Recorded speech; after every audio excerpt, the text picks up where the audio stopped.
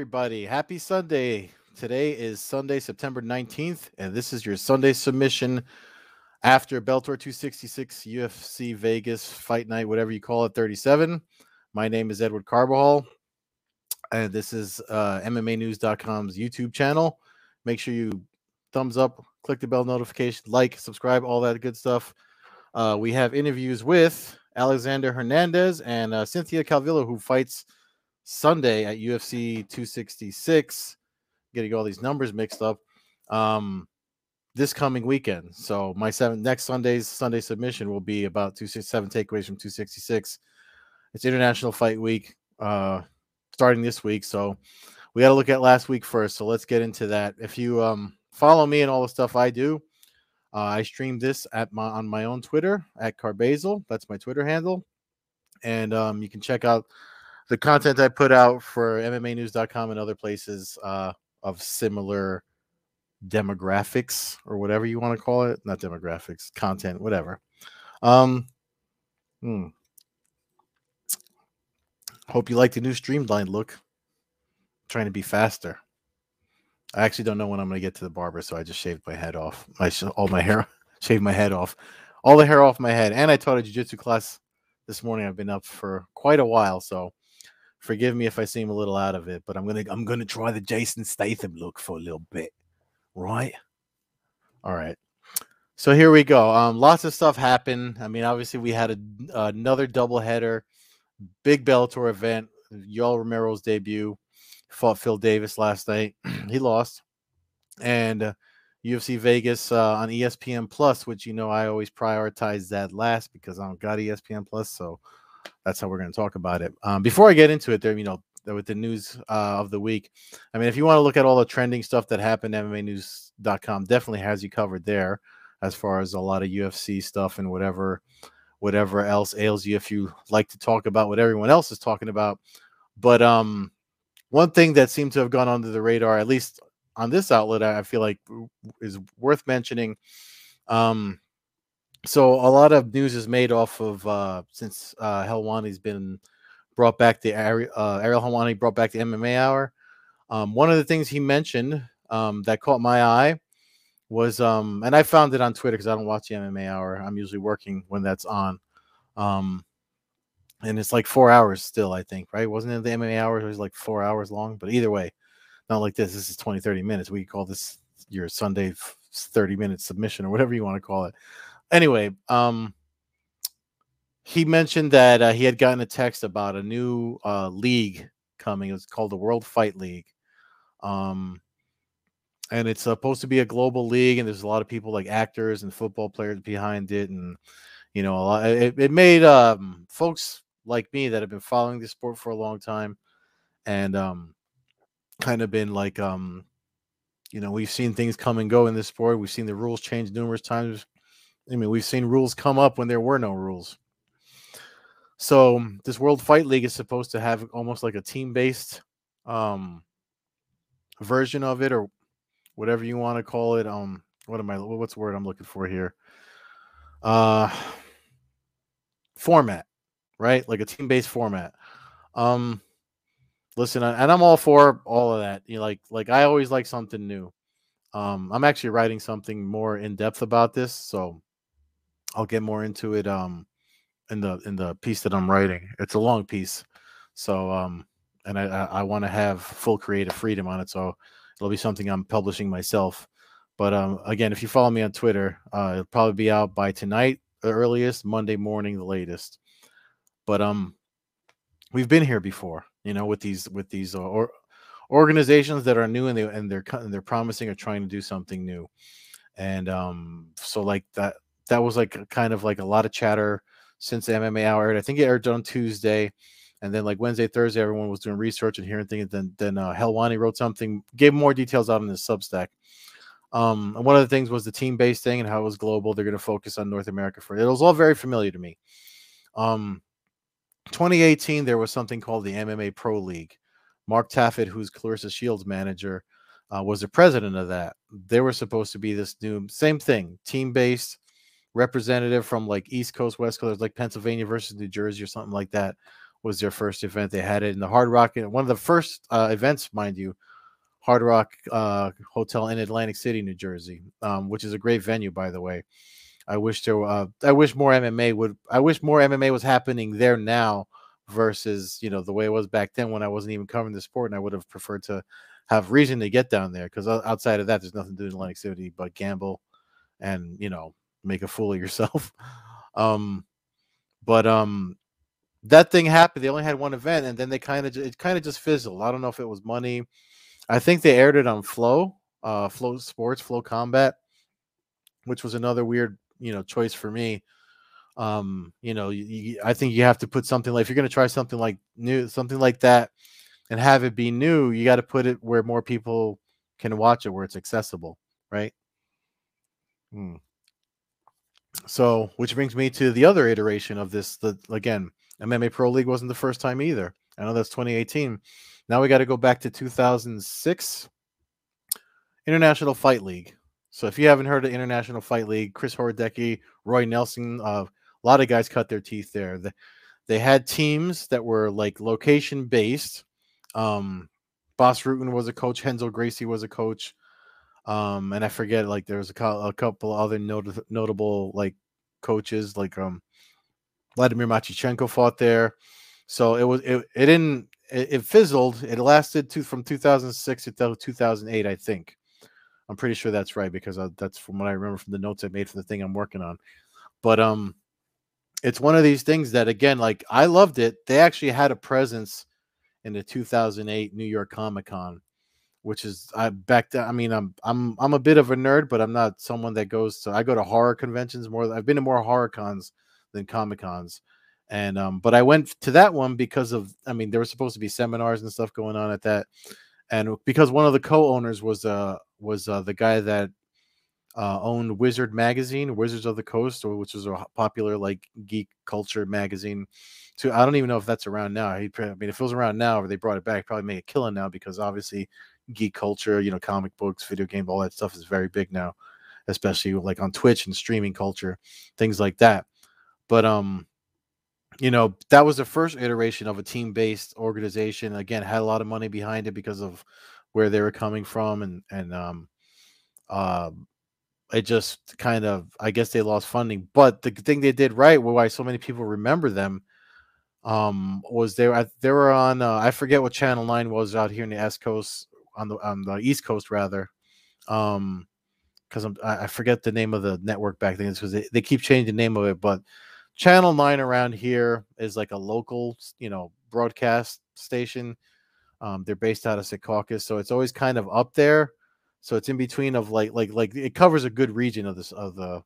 So they had exposure. I mean, I remember Eddie Bravo and Joe Rogan flying out to watch an IFL event, and they were featured in the crowd.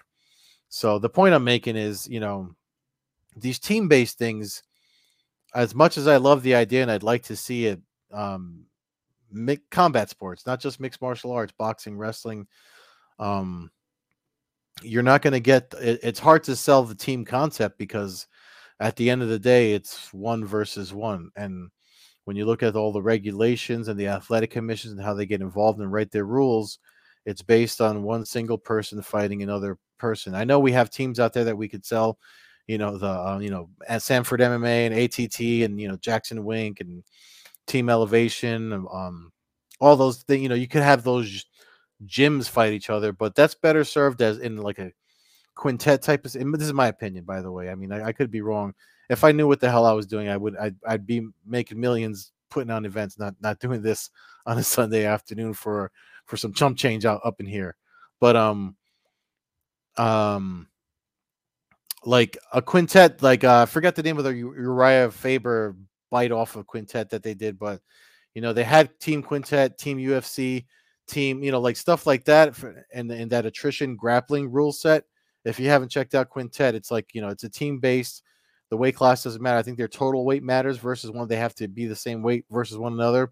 But like two guys grapple, and if it's a draw, no one wins. If no one taps anyone, it's submission only, so no one taps anyone. They step off, and the next guy step on. But if a guy wins, the winner stays on, loser leaves, and they have to eliminate. So they eliminate the member of the team. they accrue points or by submission and how many people are left or something to that effect. But in that sense, I actually think we could get grappling more popular if that came out as something, that versus this MMA based thing that they're trying to do. If you're trying to reimagine the sport, in my opinion, the closest version of that we have is a professional fighters league, because they are a league. Everyone wants to use the word league, International Fight League, MMA Pro League, and this one's called the World Fight League. But Professional Fighters League keeps the individuality of the fighter. They use a tournament bracket, which is used universally in all sports for everything. I mean, if you're watching football instead of watching this right now, when I record it, that's eventually going to lead to a bracket that takes folks to the Super Bowl, right? So it's something that's universally accepted. And then, again, a new season, the season thing, I like that's the closest I think we'll get. But because they didn't try to remove the individuality of what combat sports is and mixed martial arts is. So I just wanted to take some time to talk about that, because and then the last point I'll make on this is this World Fight League, they're not going to even make their debut until 2023. So why even mention it now? Like, what do I care? What's that? What have you done for me lately? So right now we got all these things happening. The events we're about to talk about that just happened right now, the events coming up, because of COVID, International Fight Week for the UFC is this week. So my podcast co-host is actually last minute decided to try to go, because there wasn't one technically. That's why they're doing it in September. It's usually in July. I know I did a whole Sunday submission where I thought that pay-per-view in that first week of July, I forget which one was it, the Conor one? I think it might have been a Conor pay-per-view. His first Dustin Poirier fight. I might be right on that, but either way, or I'm probably wrong. I'd have to check, but either way, so they're doing it now. It's the Brian Ortega Volkanovski UFC 266. Again, we have the Calvillo interview. We'll talk more about that next week, but there's no point in mentioning it now. And if you go to the WFL website, all it is a logo there, then that they're coming soon. I mean, 2023 is not soon. That's a whole year and some months away. And then depending on when you launch in 2023, not for nothing, what the fuck I care about what you're doing now. You know what I mean? So that's where I just wanted to put it out there, because I know we probably didn't write about that on MMAnews.com and the folks that watch this YouTube channel. I mean, it's something to pay attention to, though, because you never know when the timing could be right for something like that to actually work in this sport. But anyway, let's move on to the weekend's results. So again, doubleheader: Bellator 266, UFC Vegas 37. I was more zeroed in on the Bellator event because it was Yoel Romero's debut. Let me add this up so I can actually. I know how I always talk about how I can't play it, but these are all gifs, whatever you want to call it, except this one. So we can look at some of the highlights from there. But it was a 3-round. So if there's not a title on the line, Bellator, if you're not unaware, or if you're not aware, Bellator does not like to do 5-round main events like the UFC does. If there's no title on the line, it's just a 3-rounder, which I think is fine in my opinion. I mean, that the whole thing for 5 rounds is to add to that extra drama for a title fight or what have you. So actually got some of my recovery juice in there because I trained this morning. Tastes good. So we had the matchup here. Listen, I mean, Yoel Romero's was supposed to make his debut against Anthony Rumble Johnson. So if you didn't watch Bellator 266 last night, they did say that he's out of the light heavyweight tournament. The alternate that they said was an alternate a few months back, Julius Anglickas, is going to step in and fill his spot. So that bracket's changed because Anthony Rumble Johnson is out. He's got an undisclosed illness, whatever it is, seems to be serious enough to have him out at least until next year. So it sucks, but I mean, it almost works because we all got excited to see Romero versus Rumble, and then we lost that when first it was supposed to be when Rumble was supposed to fight Yoel Romero. Romero had the eye issue, so he had to get that looked at or whatever, and then tournament was already going on. Everyone that advanced, and then but Davis fought Nemkov, lost. So ranked at number 3, Phil Davis. So this will, I think I said this last week, it's an opportunity for Yoel to insert himself into the Bellator light heavyweights elite, and that didn't happen. He lost a decision. One of the things that happened was Yoel was not disputing, but questioning, like, what are you talking about? It's only 3 rounds, because the guy left. The guy just came from the UFC. He was a five. He fought Israel Adesanya for. It's a 5-round guy that got used to. Most of these guys train for 5 rounds, right? So, but oddly enough, he got out wrestled. We got some of the highlights here. So we take a look at how he just kept sucking up the legs out from Romero. This is the 2nd round. And it's just weird to see, because Yoel Romero is just like a silver medalist in wrestling from Cuba. He just got outpointed and controlled. And one of the things, I don't know if it's the 205, because he fought at 180. You got to remember, he fought at 185 in the UFC, so this is heavier for him. And I know that's not like most of these guys walk around heavier than they are, but when they're training and they're competing and they work to cut weight, it's weird to carry that extra weight when you're doing this in a live fight. And I'm wondering if at 44 years old, that was Romero's issue. And not to take anything away from this is when he finally stops the takedown. And that was in round 2. One of the things I'm wondering is, not to take away from Romero, but at 44 years old, I mean, he's still a freak. And one of the comments that Phil Davis made in the post-fight press conference, they asked him about his strength. Was that I'm just laughing because I remembered when Romero kind of did that against Israel Adesanya. Like, that was kind of like, I was worried that the fight was going to be like kind of, I don't want to say boring like that, because I was expecting more activity when he fought Adesanya. But for last night, it looked like he was there, and again, you lose the decision. Oddly enough, one of the judges scored for Romero. It was a split decision, if I'm remembering correctly. I don't think they write the names of the judges here when it's split decision. So Jaron Villel was the judge that scored for Romero, if I'm not mistaken. I'd have to look at the Bellator was tweeting the scorecards.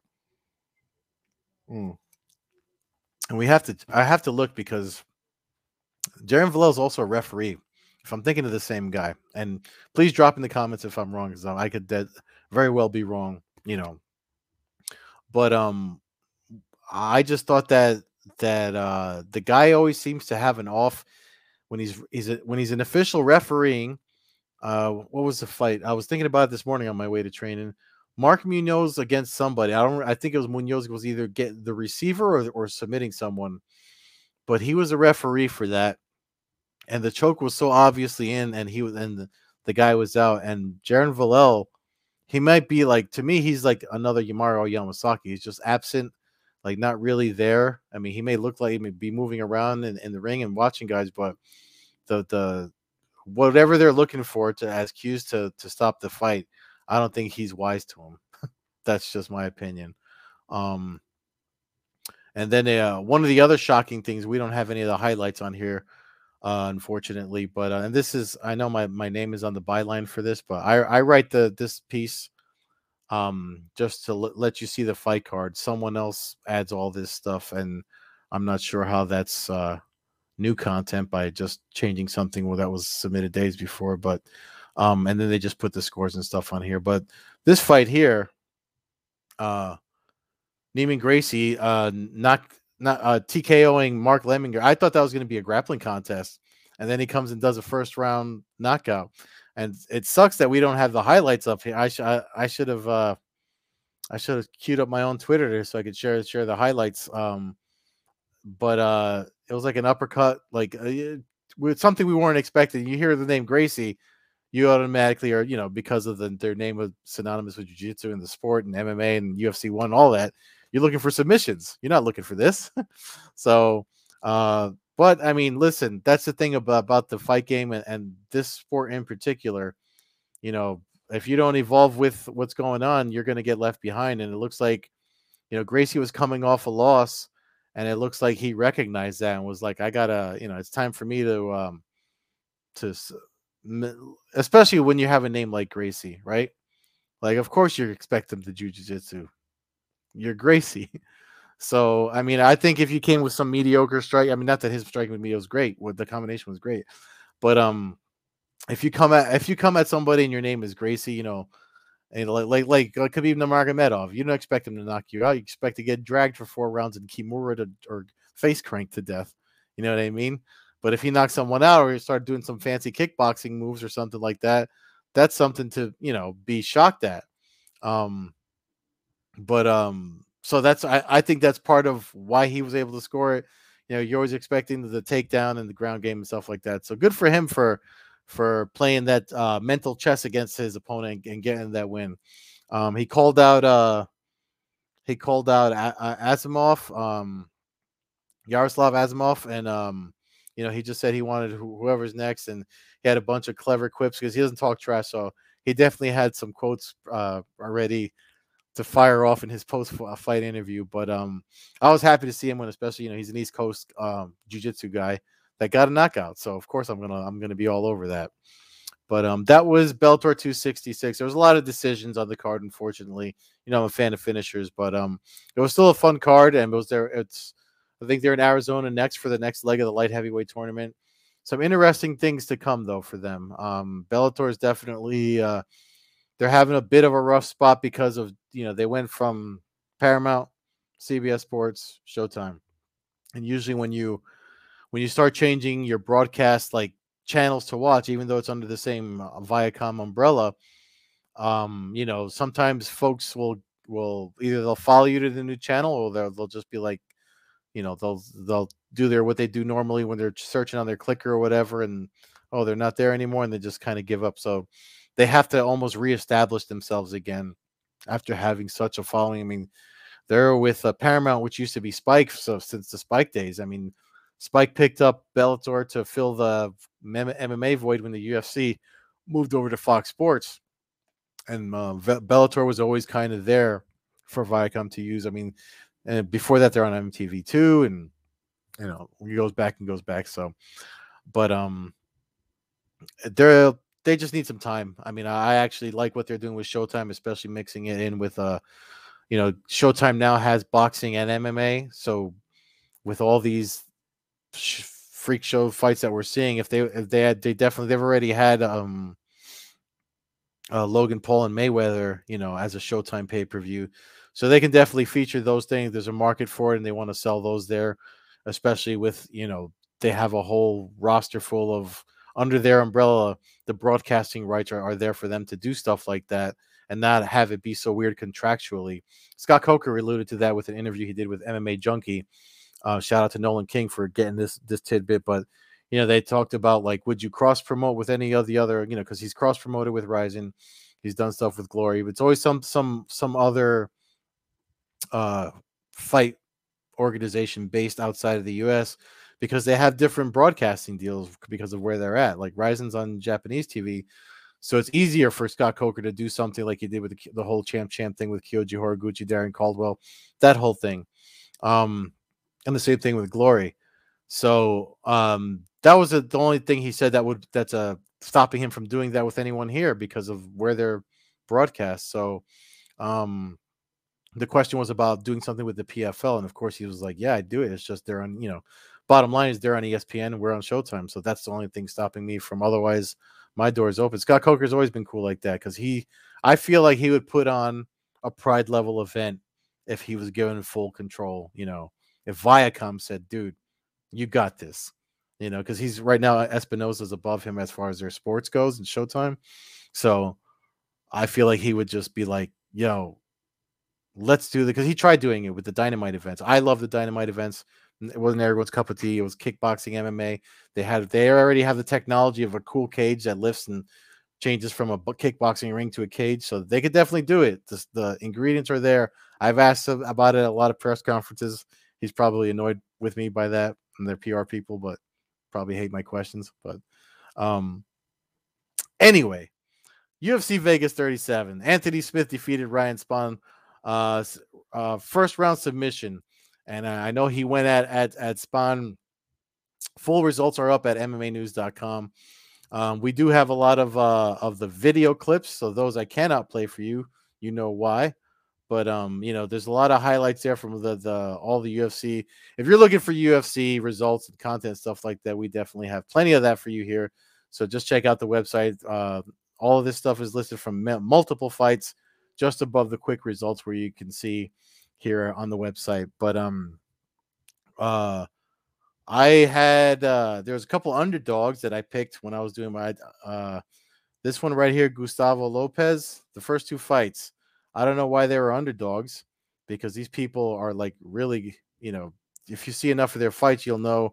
I was actually surprised that Hannah Goldie got that submission by armbar, because I thought she was just gonna get a decision win over her, because her first fight was a little rough when she fought. Not first fight, the last fight at the UFC that she did it seemed like it was a little rough going for her. So I was curious as to how this was going to go, because I like Emily Whitmire. I actually thought Emily Whitmire might have been the one able to get a submission on her, but it worked the other way around.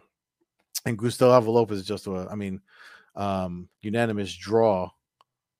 This isn't even right.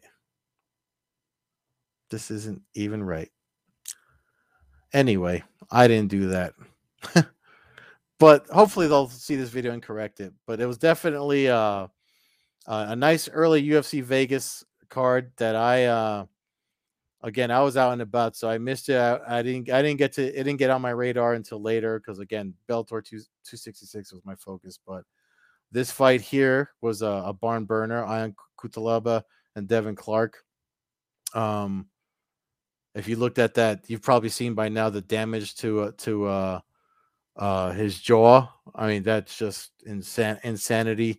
Some of the stuff these guys do, man. I had a really big, long conversation with Eric McGracken of Combat Sports Law for my podcast, just about, brain trauma and injuries and stuff like this that happens in this sport. Sometimes it's when I see like the breaks, like leg breaks, it's the stuff that happened to Connor, Anderson Silva, Chris Weidman. I always kind of just like take a step back, and I'm like, wow, like it's entertaining, it's sport for us, but for them, it's I think Imba Kasanganwe said, who also fought last night. He said, this is, as far as from their point of view, it's not sport, it's not entertainment or whatever. It's a way of life for these guys, and that's why it's so hard for them to walk away when we see stuff, like Chris Weidman struggling emotionally as he's dealing with his leg healing, and McGregor's trying to fight. We got that up here, stuff about McGregor trying to fight Machine Gun Kelly, like who had milk on his face. I don't know, but yeah, UFC Vegas 37 full results. I was happy that Lionheart. I always root for Lionheart Smith because of the way he always seemed to be this guy that nobody roots for, and he made it a point in his post fight interview to say, like, like everyone's always ready to throw him under the bus, and usually right when that time is when he shines brightest. Definitely worthy of the name. No offense to Jillian DeCourcy, who was also uses Lionheart. Not a lot of Lionhearts out there, but them two fighters definitely worthy of the name. So, and moments like last night are the ones that make me just be like, wow, that's why you guys picked up that name. So it'll be interesting to see where he goes next. I forgot who did he say he wanted to fight in his post fight in cage interview. He called out I forgot who he called out, but he was like, if that's not the fight, then just skip it, or something to that effect. So it's going to be an interesting. I mean, that was kind of like, I feel like not too many people were into this UFC, because maybe because of the timing and maybe because of how it wasn't on ESPN. It was just ESPN Plus. That's definitely the reason why it was on the secondary on my priority list of what to watch. But you know, it's always the quiet before the storm. UFC 266 is this coming Saturday. And I feel like unless you're watching The Ultimate Fighter, it probably doesn't feel like it's a pay-per-view fight week for you. But we'll see how it is. I mean, with International Fight Week, they have all this stuff planned. We'll see how they handle it with the broadcasting and stuff like that. But and we'll be here to talk about it on the next Sunday submission. So that's my time. Again, make sure you check out the website for the full results and everything you're looking for. If you feel like there's something I didn't get to, thanks again for watching. If you like this, do the thumbs up, bell notification for future videos like this and the interviews that the Canadian God James Lynch puts up. And again, MMAnews.com will have you covered for your UFC 266 fight week and all the heavy UFC content. If you want to step a little bit outside of that, you can follow me on Twitter at Carbazel. I try to follow the entire sport, all promotions. And that's it for me. Enjoy the rest of your foosball this Sunday. I'm tapping out. I'll see you next week.